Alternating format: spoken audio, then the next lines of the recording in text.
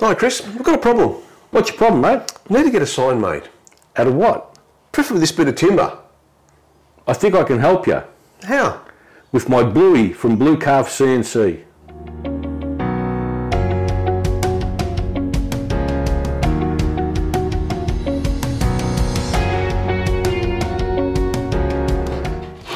How's that, Rob? That's fantastic, Chris. Where do I get one? Mate, just give Adam at Blue Calf CNC a call. He'll help you out. G'day, folks. Welcome back to Measure Twice, Cut Once, your fortnightly dose of vitamins, goodness, hardiness, and occasionally a little bit of logic. For the next little while, taking you through is myself, Dirk, from Sumo's Projects, and my mate here, Hoss, Chris from Built by Chris. We're both on YouTube, Instagram, and that's about the good spots where we. Oh, and we've got a Facebook page, Chris. We do, yes. Yes. Measure Twice, Cut Once. There's Yep. a Facebook page now. So jump on board there, because that's where everyone can share their ideas and maybe have some good ideas for us for this show. Yeah. So it's been interesting. This is season 5, Chris. We've gone around the block 4 times, so this is our 5th season. Trying to always improve on what we're doing. Yeah, so we're doing a few things differently this season. Yep, definitely are. And we hope you're enjoying some of the actual tips and tricks coming to you. The content that's coming through, yep. Yep, from good old James. So thank James Finger thank you for being part of the show this season, mate. So we've got a good show planned once again, Chris. Today, yep. We've got another guest. Yep. We have a special guest. It was a recommendation to me from someone who's in my Facebook friends, and he said, why don't you just go for that? I think I put a feelers out wanting to know if anyone does leatherwork. Ooh, leatherwork. Leatherwork. We haven't had one of those on yet. No, and we wanted the genuine quality type leatherworker. So we found that. We found the gentleman today. His name's Mark, and we'll introduce him in just a second. Right after this word from one of our supporters. Exactly right. We'll be right back.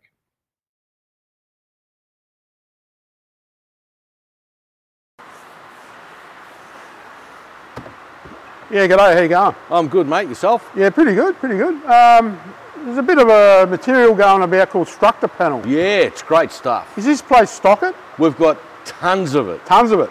Can I get a ton? All right. Or just start with one sheet? I'll give you one sheet to start with. All right, let me have it. Oh, that's big. Thanks, mate. Have fun. See ya. Another happy customer.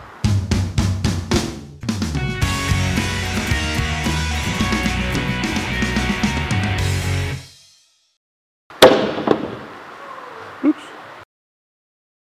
So, without further ado, it's quite a pleasure today, Chris, to introduce Mark from Riverbend. Riverbend. I was going to say Leatherbend. What the hell am I thinking? I don't know. Riverbend. Riverbend leather. It's round the bend. Around the bend. That's where I'm going. I was looking at an oasis, thinking, "What am I doing here?" But never mind. That's my personal status. Welcome to the show today, Mark. We mentioned in the introduction that you are a person who works with leather and a quality maker of different products with the leather. So let's start the day out by just telling us about where you live, and then we'll go into a little bit of your background, so you can introduce yourself in as far as what got you into leatherwork, or have you always been doing it? Yeah, no, I live in Golgol, which is a small town on the New South Wales side of the Murray River up here at Mildura. Most of your viewers probably would know of Mildura in the far northwest of Victoria. We're in the tri-state area, so we're not far from the South Australian border as well. I grew up here, and I came back here when I sort of looked at retirement. I used to be in the media as a journalist. These days, with social media, everybody's a journalist. But I always had an ambition to get into making, and leatherwork sort of popped up. I don't know why. I suppose when I was a kid, there was lots of leather work around, and I just liked it. It just sort of it's just something I got into, and I've sort of enjoyed it. I love making things out of leather. It is somewhat renewable. There is something about it. You feel it, you can smell it, the texture, the things that you can do with it. It's utilitarian. You know, we've been working with leather for thousands and thousands of years, still doing it, but it's also artistic. It's also there's something about it. You know, the look of it. So that's why I just enjoy it, and I'm proud to be part of the maker community. There's definitely a warmth to it, isn't there, to leather work? Yeah, it's interesting when you take. It's a bit like, I suppose, lots of other trades. Yeah, when you get leather, it's flat. You lay it down on the table, the bench, and when you start cutting it and sewing it and doing things with it, it just changes. Yeah, and and that's the joy. I mean, you've got to be careful with leather too, because it's so easy to put marks in it or to make mistakes. You've got to be patient. But yeah, when you see that you can take something, I said, something that's one-dimensional, something that's flat, and you can turn it into a bag, a wallet, a hat. I don't make shoes, but I mean, you can, shoes and all manner of things, and it's got a longevity about it. You know, people have bags for years, belts. You know, if you get a decent belt, it'll last your lifetime. So, as long as you don't change weight. Pardon me. But yeah, so it's an interesting medium, but it leads into other things as well. I mean, hardware, metal. You can incorporate beads. You can incorporate woodwork, all sorts of things. So it's fascinating. It's a journey that I seem to enjoy at the moment. That's wonderful. We always try to go back in. I suppose we've chatted on and off about historically Australia has been a country of DIY. People had to resolve issues by using materials at hand and getting the job done. Where there was once upon a time a scarcity of material. So whether you had leather by your side or just some steel posts, or you have to make something work. So what's your experience if you go back into the mindset of where Australians really first got involved with working with hides and curing hides and turning them into beautiful products? Yeah, I'm fascinated by history, and I think you'll find that, I mean, leather, if you're running machinery, you need leather belts. They used them in as suspension units in carriages. Leather was used for saddles, shoes, all manner of things. So every town there would be a saddle maker, a cobbler. Leather would find its way into just about anything, really. So there was a great emphasis on that. So, and of course, there would be animals as well, and that's where leather comes from. So there'd be a butcher, there'd be someone doing tanning. There's few tanneries left in Australia, but there are around the world. India produces lots of leather. A lot of the leather a lot of leather comes from cattle from South America. China has a huge leather industry. So yes, it just continues. And of course, these days there are so many different types of leather available, and the production techniques and the finishes are so vast. Different colours, different finishes, different weights of leather. It can be used in fashion. It can be used in shoes. It can be used in wallets. So it's endless. Yeah, it's I do always recall because I drive trucks, so I commute through Melbourne, and just going around the western part, say Footscray, the tannery, it was a bit whiffy around those areas, Mark. Yeah, because obviously you need lots of water to process the hides, and yeah, all those industries were down on the riverbank, and of course, unfortunately, the stench was too much for a lot of people. A lot of those industries had to move. The EPA laws and occupational health and safety. It's made huge changes in lots of industries in this country. And we have to compete with cheap imports. It's the labour costs in other countries are a lot lower than here. There are still some tanneries left in this country, but the other thing also is economy of scale. We can't compete. So our industries, our consumer base here is quite small, but you work around that. I buy through Australian distributors as best as I possibly can. The hardware I buy through Australian distributors, although most of that is made overseas.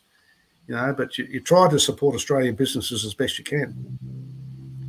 It's a really interesting point you make because, I think since the pandemic, a lot of Australians have recognised that quality sometimes, succeeds over quantity. And before the pandemic, there was abundance of everything, and I think we sort of turned into a throwaway society where, all right, that's buggered, we'll get another one. And I think a lot of people in Australia have started to realise that if I spend just that little bit more money and help a local producer, there's a potential of having an item which lasts a long time. And industry, in fact, have built-in obsolescence, don't they? Where they don't want you to have a product that lasts forever in a day like it used to.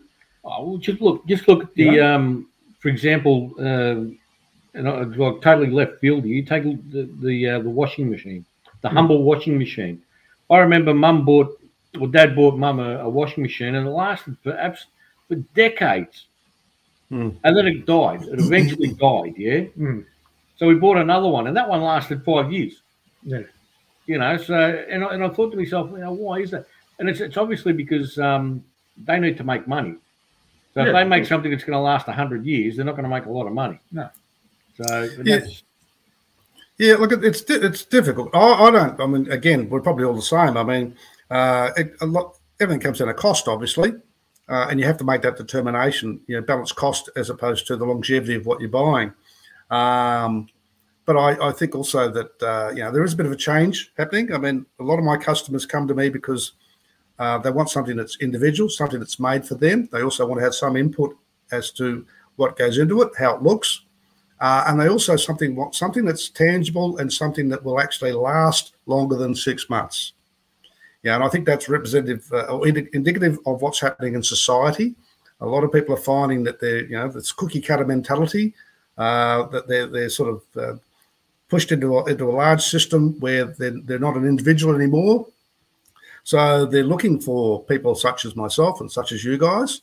They want something that's actually handcrafted. They want to talk to the person who's made it or is making it. They want to connect.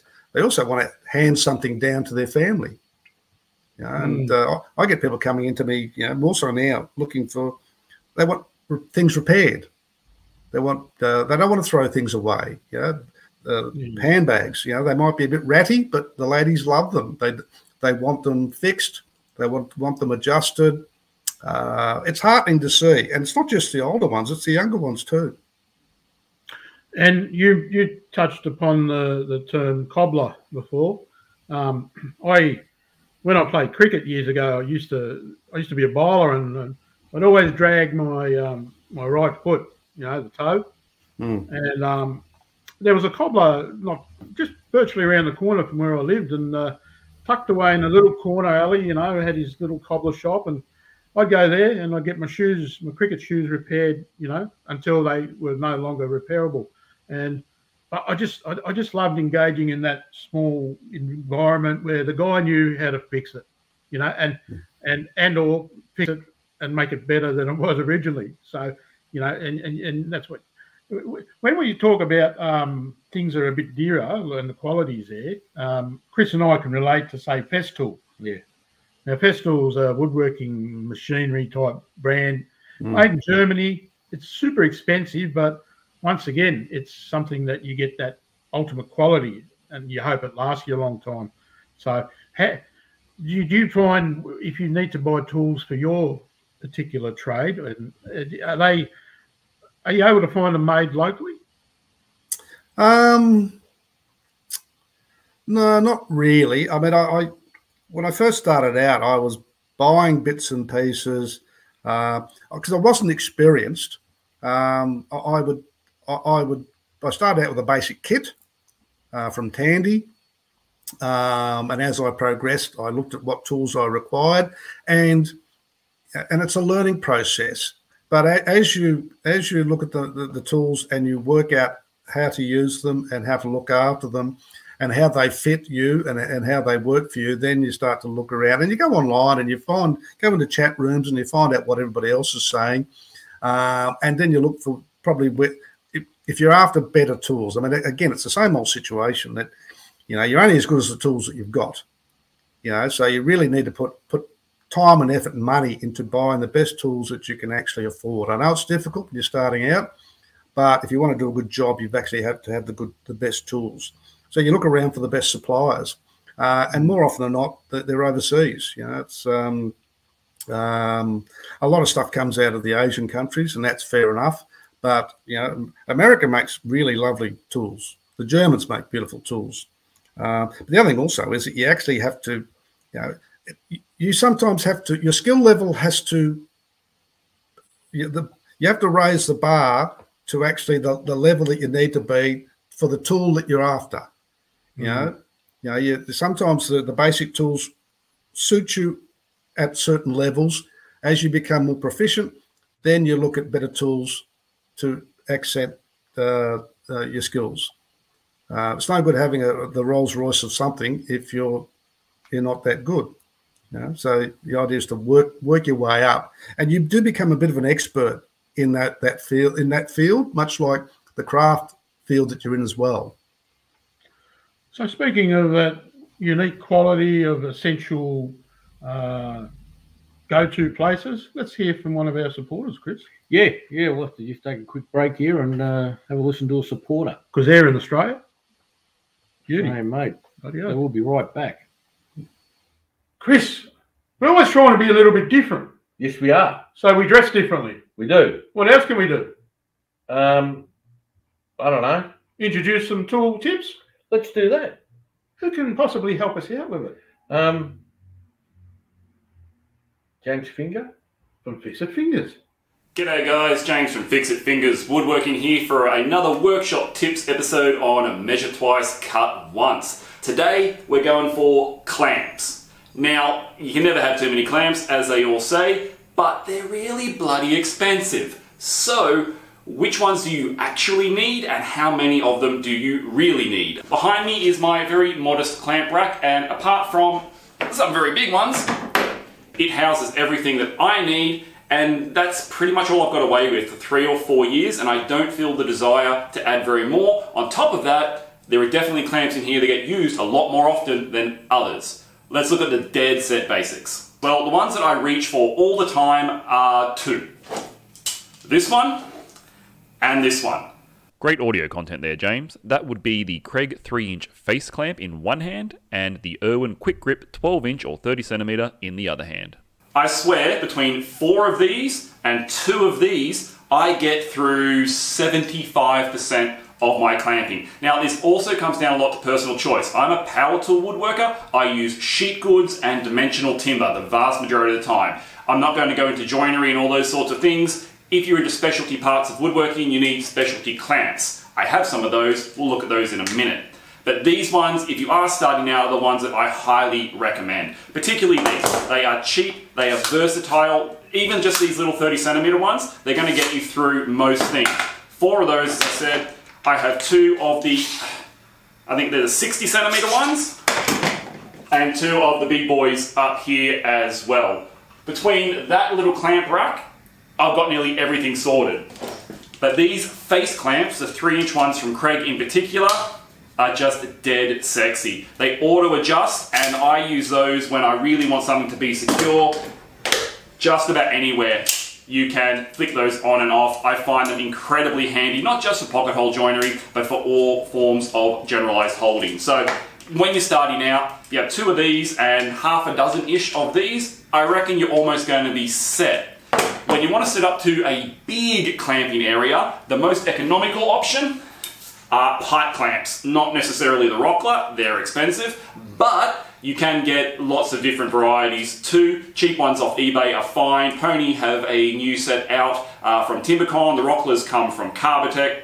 Doesn't really matter too much, they'll get the job done. The best thing with pipe clamps are you only need 2 or 4 of them. I only own 2, and you can have different lengths of pipe. So you can have a short one, or you can have these stupid long ones. I only use them when I need stupid long clamping, so hence 2 of those. After that, you're really into specialty territory. I have a mixture of small, squeezy and adorable little clamps, a couple of sleeve clamps which I use for my router fence primarily, and of course you're going to check square. If you are doing 90-degree clamping, then a clamping square such as this, usually paired up with these, will hold things together as your extra hand. Then we get into really specialty clamping. Band clamps. I don't use this as much as I thought I would. I will be honest, brad nails and glue, quite frankly, get me out of trouble most of the time, but it is a handy thing to have. Then we hit something that I use a lot, but you may not, and if you're wondering are they worth the cost, really depends. This is a specialty pocket hole holding clamp, particularly for 90-degree stuff. And look, when I'm doing some framing, making carcasses out of pocket holes, yeah, it is handy, but as we've already mentioned, there are other ways that are a lot cheaper around having this. So definitely not the first thing you're going to buy. And then for making plywood carcasses and those sorts of things, I have 2 of these, and you do need 2 of the 90-degree clamps. And again, they're pretty awesome, but they are a bit fiddly and they are really expensive. So once more, you can get away not having the specialty expensive clamp with some much cheaper combo alternatives. So get out there, get yourself a small collection of clamps that you'll do most of the job, and then when you find that specialty need for a project that is just going to make your life easier, splurge out on some of these. That's how I use clamps in my workshop. Hope that helped you out. Back to you, Sumo and Chris. I'll catch you guys on the next episode. James out. G'day, Hoss. You look like you're in trouble. Yeah, Harry, thanks, mate. I've been trying to sand up this blank, but I just can't get it shiny enough. Mate, I've got a 2-part solution from Custom Creations. Really? Does it work? Give it a try. I will.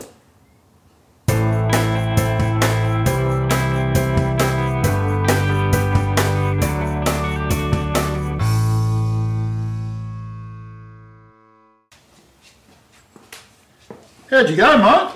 Harry, that was the best stuff you could have given me. Look how shiny this pen's come up. That is superb. I love it.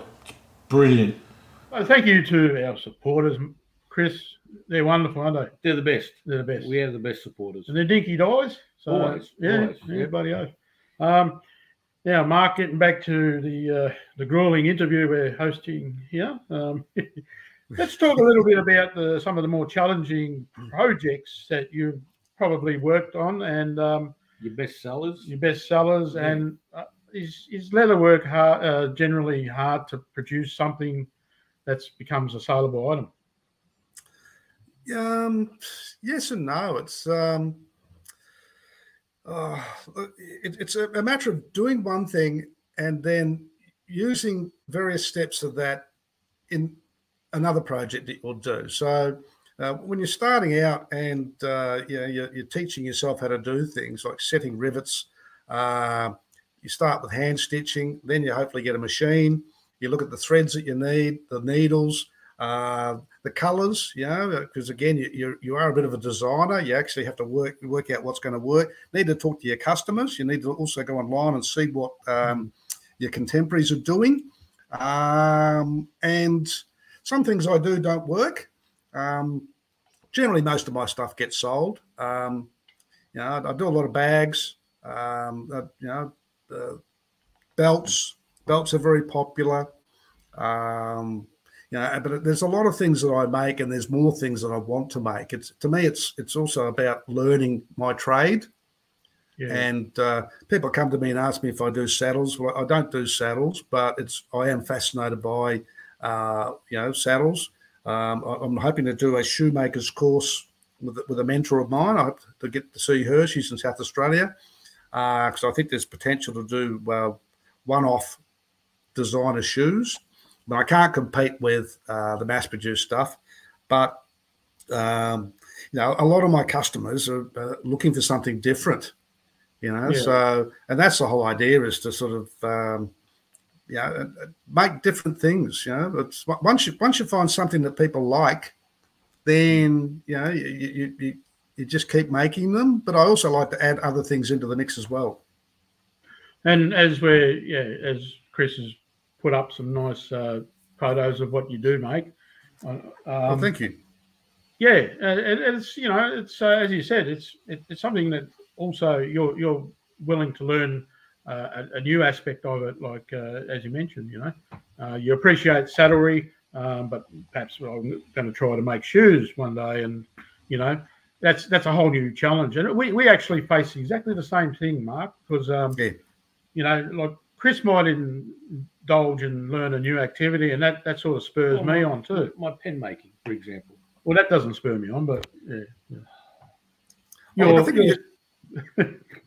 think you work out that we're part of a community, and I learned. I'm a member of the Wentworth Makers, which is a small maker artisan group up in Wentworth, where the shop is, and there are some of the things that the members are making. I'm just blown away, and you get inspiration from that, even if it could be sculpting. It could be metalwork, it could be woodwork, and you actually feed off that. And you look at the textures and the colours, and you think, oh, okay, that might be. I can integrate that into what I'm doing, and then they come to me and they get inspired by what I'm doing. So it's you get a bit of a buzz, because you think, oh, okay, it's not just me doing it on my own. It can, as a maker, you can feel like that sometimes. When we interviewed Annie last season, Chris. Yes, we did, and Chris was doing the same as he's. Scrolling through Instagram, and he couldn't believe the amount of creativity that Annie had, and she actually said that she didn't copy or plagiarize. Not saying that there's nothing wrong with that, but they were her own original concepts. And the one thing that because you touched on that you can't compete with the mass-produced stuff. I don't think you should. Number one. And number two, the mass-produced stuff doesn't have what you can put into it, and that's your heart and soul into half of these items that you make. Yeah, you don't compete. I look at stuff online, and if you try to compete with everybody else, then you lose track of what you're doing yourself. And that's the thing, is that you've got to be individual. And I think also, a lot of people have told me that I should be pushing stuff online, and they're right to a certain extent. But you also need to be you need to deal face to face. You've got to understand what your customers are after. When people buy a belt off me, I'm polite. I ask them to try it on. I want to make sure that it fits them, that they're comfortable with it, they're happy with it, because I don't want them to walk away and then think, oh, that belt won't fit me or doesn't fit me. I want them to be, because they're going to have it for a long, long time. So I want them to be happy with what they've purchased. And you can't really do that online. If the belt arrives in the mail and it doesn't fit them, then they've wasted their money. So it's all about customer service. It's about looking after your customers, because they're the ones who build your business. Yeah, of course. Yeah. And actually, as we've mentioned, or we mentioned, the target market to a large part will be to females, what females enjoy in regards to purchasing handbags. I would find that it's probably in high demand, because my partner has a lot of them, and so I would never go out of my way to purchase one on my own free will. But if we're out of market and we do see someone making it, say, such as yourself, I would then say, let's go over and have a look at these. Anything that takes your fancy, it's well worth investing that little bit of extra time, money, and getting a good explanation from the stall holder about the whole process of what got you for making that and onto the shelf. That's a good part. I do have a lot of gentlemen who actually do come in and buy handbags and bags and shoulder bags for their partners. Really? Yeah, a lot. That's changing quite dramatically, and also a lot of guys are buying bags or looking at bags for themselves. I mean, especially if you need something to put your bibs and bobs in, then you need a good solid messenger bag or something like that. But yeah, I mean, it's probably more so the ladies who come in, but I'm interested in catering to both men and women, and women traditionally are the ones who are buying. They're always aware of the anniversaries and whatever else. That's not to say men aren't, but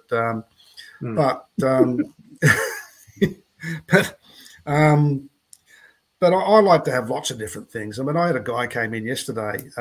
He and his wife and their 3 kids were up from Ballarat, and I've got little USB cable organisers, and I make them to look like dogs. And he had his large dog with him, and he bought 4 of those. So, but it was just because we were talking about his dog, and we're talking about him and where he came from, and the kids came in. So, the idea is to make it like a family experience.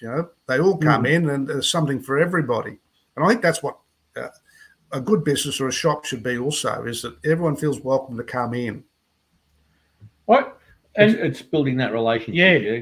That's what it is. Yeah. Chris and Mark, we're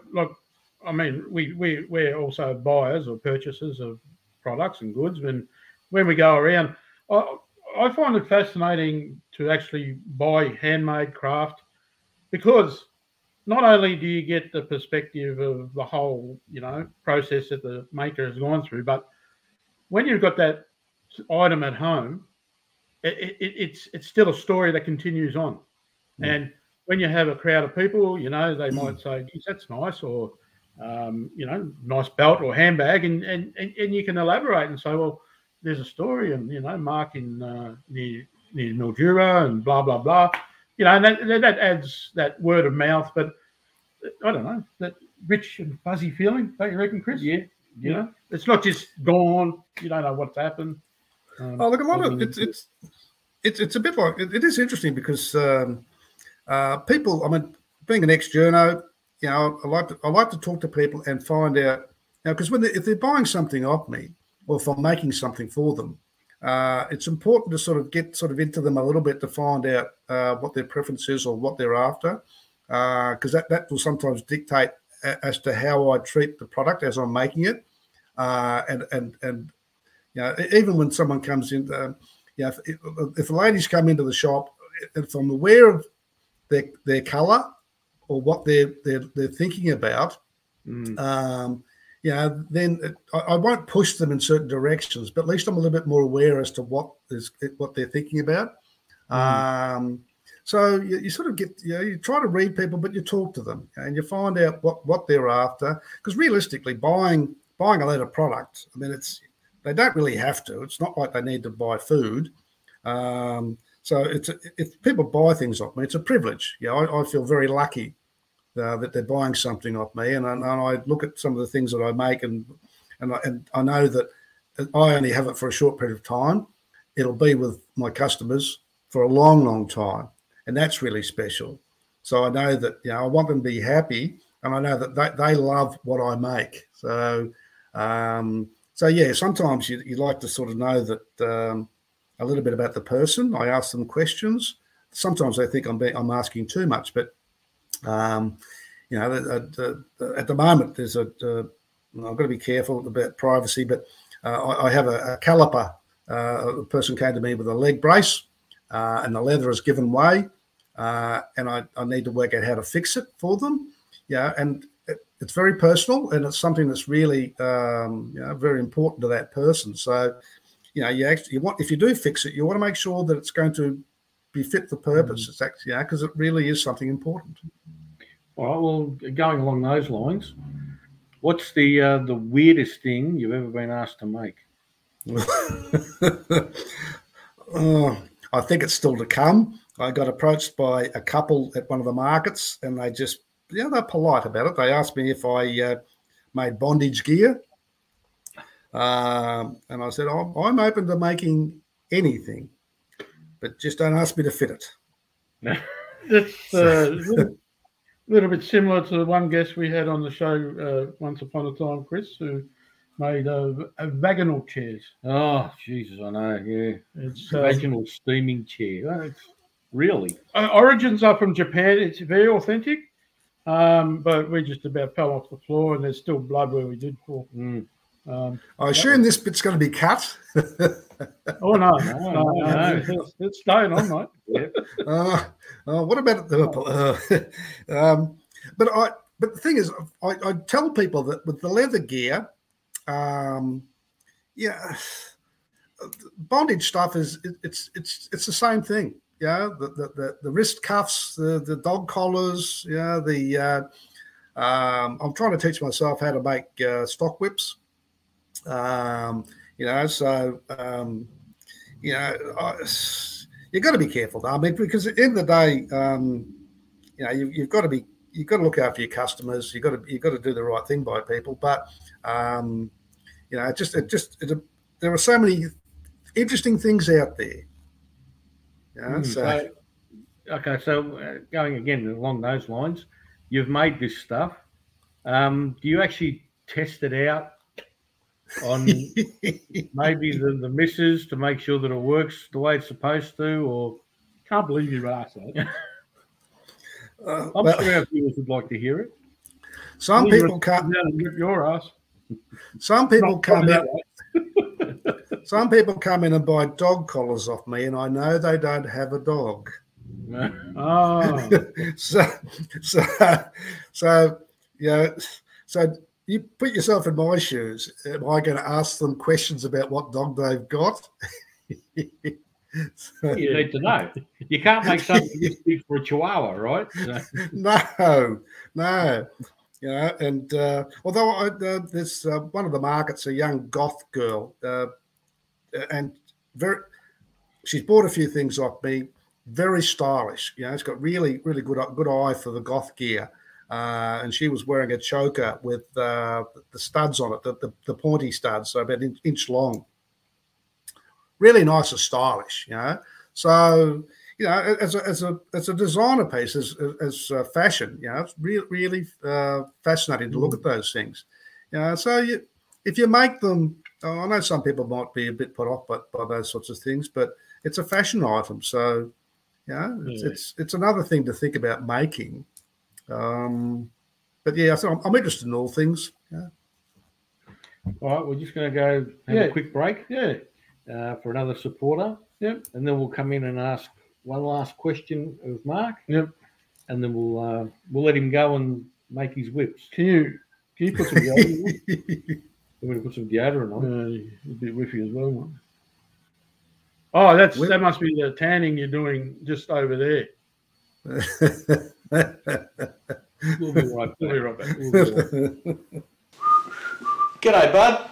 How you going, Copper? I'm good, mate. Listen, have you got any blanks from Mind Matter Create? I certainly do. I just happen to have them here in front of you. Okay, I want to buy them, please, because I'm going to turn some pens. It's a pleasure to be able to do business. Here they are, sir, and many happy returns on your pen making endeavours. Thank you. Sir, you have to pay for them.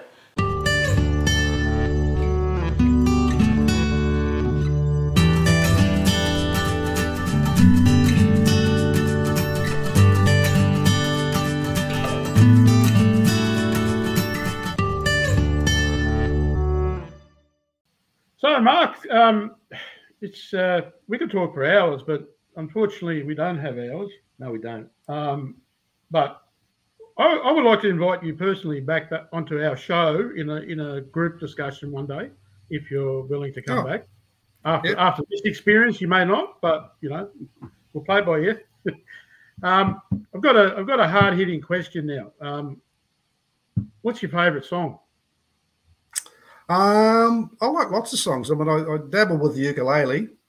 Lots of Beatles stuff. Creedence Clearwater Revival. Vance Joy. There's just lots of things. I do like stuff from the 50s and 60s. But at the moment, I'm mucking around with a bit of blues. 12-bar blues and turnarounds and riffs and things like that. I find that as a maker, I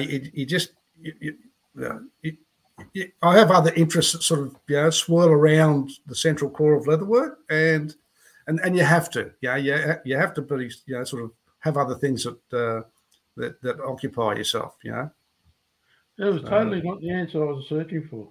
What were you searching for? I thought you would have said rawhide. I do love rawhide. Rawhide. We should do a duet. Rawhide. No, we shouldn't. Oh, yeah, sing along. I get all the jokes. They do call me the leather man.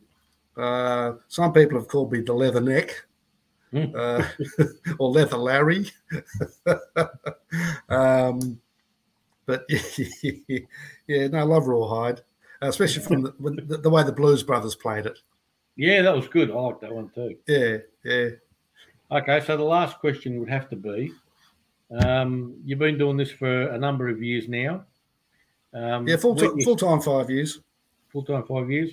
Where do you see yourself in the next 5 years? That's the interesting thing, because at my age, you take it day by day.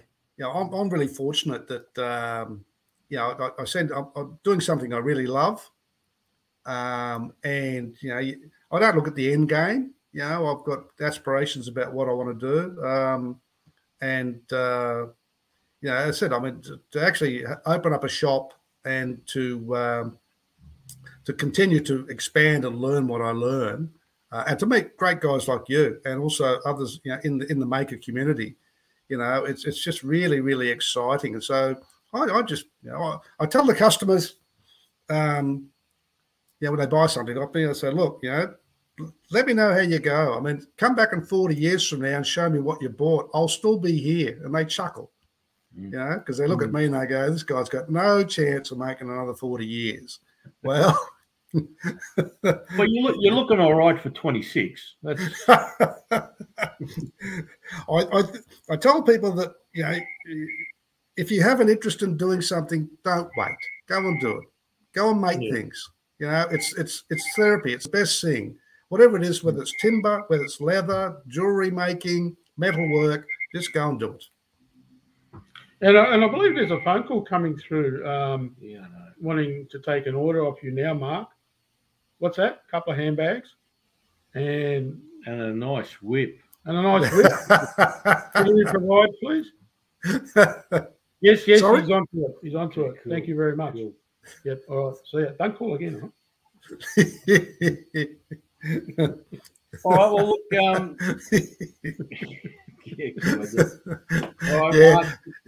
You won't get a commission on that either. No, I can't. Look, it's been an absolute pleasure having you on the show today. Yeah. No, it's been my pleasure, gentlemen. I really appreciate you asking me on.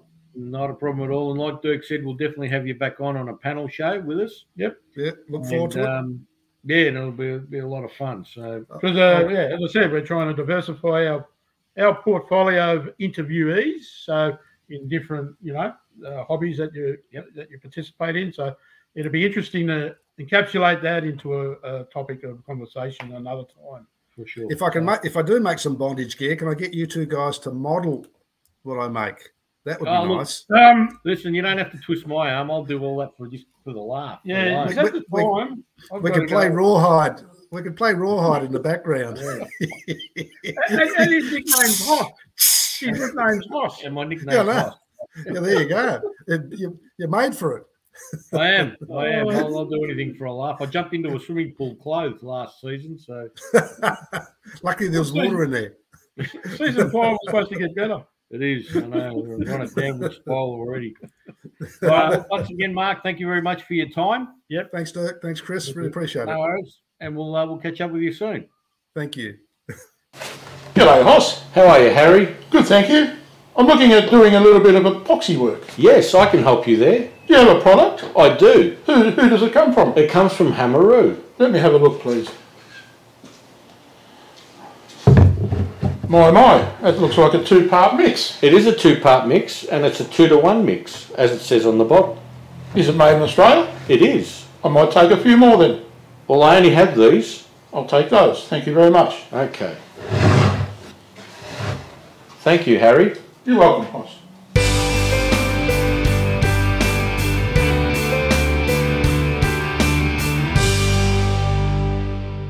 Got the pay.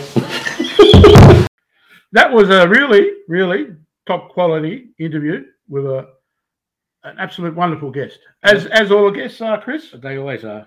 But you get all these blokes on. You keep telling me who you're going to bring onto the show and everything, and I always shut them, going, "Oh no, how's this going to go?" But they all turn out to be really, really good people. Yep. Political correctness goes out the door at times. That's the guest's fault, not Behind ours. the scenes. Yeah, behind the scenes. Behind the scenes. Yep. They're not on the outtakes. Thank God. So thank you very much to Mark. We hope you enjoyed that, and also think about subscribing to our channel as something that we're striving to, go ahead. Share, like, and subscribe. Do all those things, please. Hit the notification bell and hit the all, because that'll indicate that every fortnight, Hoss and Harry are back on your screens. Yep. You'll like that, don't you? So, Hoss, what have we got coming up? We don't know, do we? We don't know. No, not even going to say it. So It's a fortnightly jumble that is measure twice, cut once. We will see you in 2 weeks' time. And our supporters, thank you. And James Finger. Yep. It's a bit daunting, isn't it? Maybe we should go up that way. It doesn't look like James Finger. Anyway, thanks, James. I'm going to sign off by saying hooroo for now. And I'll say, no, hooroo for now. It's bye for now. It's mine. Oh, I got on about it. Sorry. Hooroo. Bye for now.